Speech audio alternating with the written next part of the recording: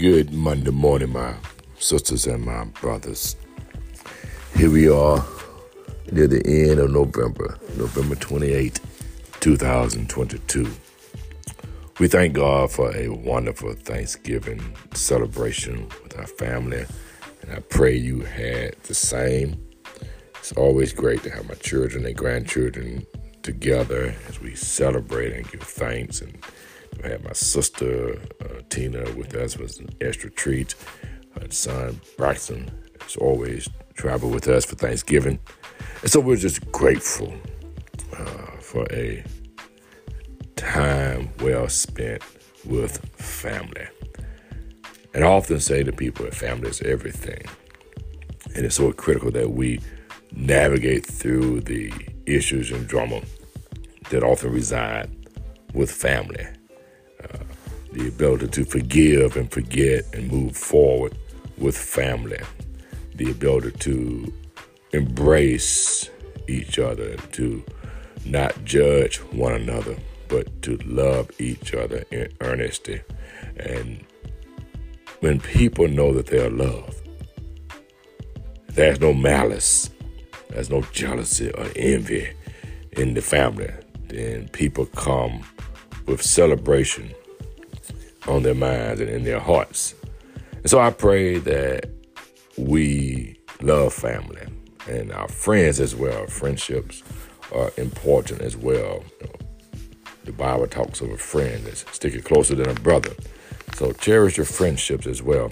As we head now to the end of another year, the tendency is to really get excited about the holidays and the holy day of December 25th, and oftentimes we move so rapidly through the holy day and the holidays that sometimes we miss the mark or miss the point, especially the holy day. And I often look and think about what I see in terms of Christ's celebration, his birthday. But then we have this imagination about a man called Santa and Rudolph and the reindeer and the flying reindeer and all the false story that come with this day. And if we're not careful and prayerful, Jesus would get lost in the story. The Christmas story is a beautiful story. And I don't know how Santa and Rudolph all got enveloped into this special day.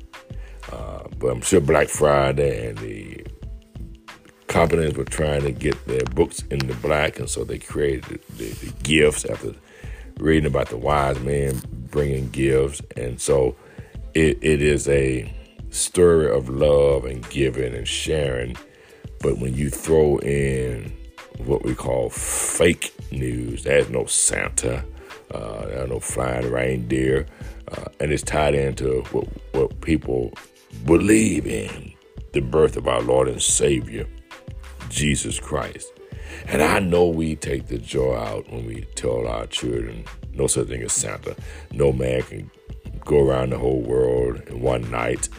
And those are stories, but they're still lies. And so we cannot afford to let our Lord and Savior's birth get buried, if you will, in the December 25th celebration. So let us make sure as believers that the holiness is not lost on December 25th. We say that's the day we set aside to celebrate the birth of our Lord and Savior, Jesus Christ. Then there's family time, there's sharing of gifts and good food, good eating, good laughter. So we prepare our hearts for December 25th with a mindset that is the birth of our Lord and Savior, Jesus Christ. Have yourself a wonderful, miraculous Monday. Remember to finish strong, my brothers and sisters, and let us continue to live, laugh, and love, and learn the lessons of life and move forward with life.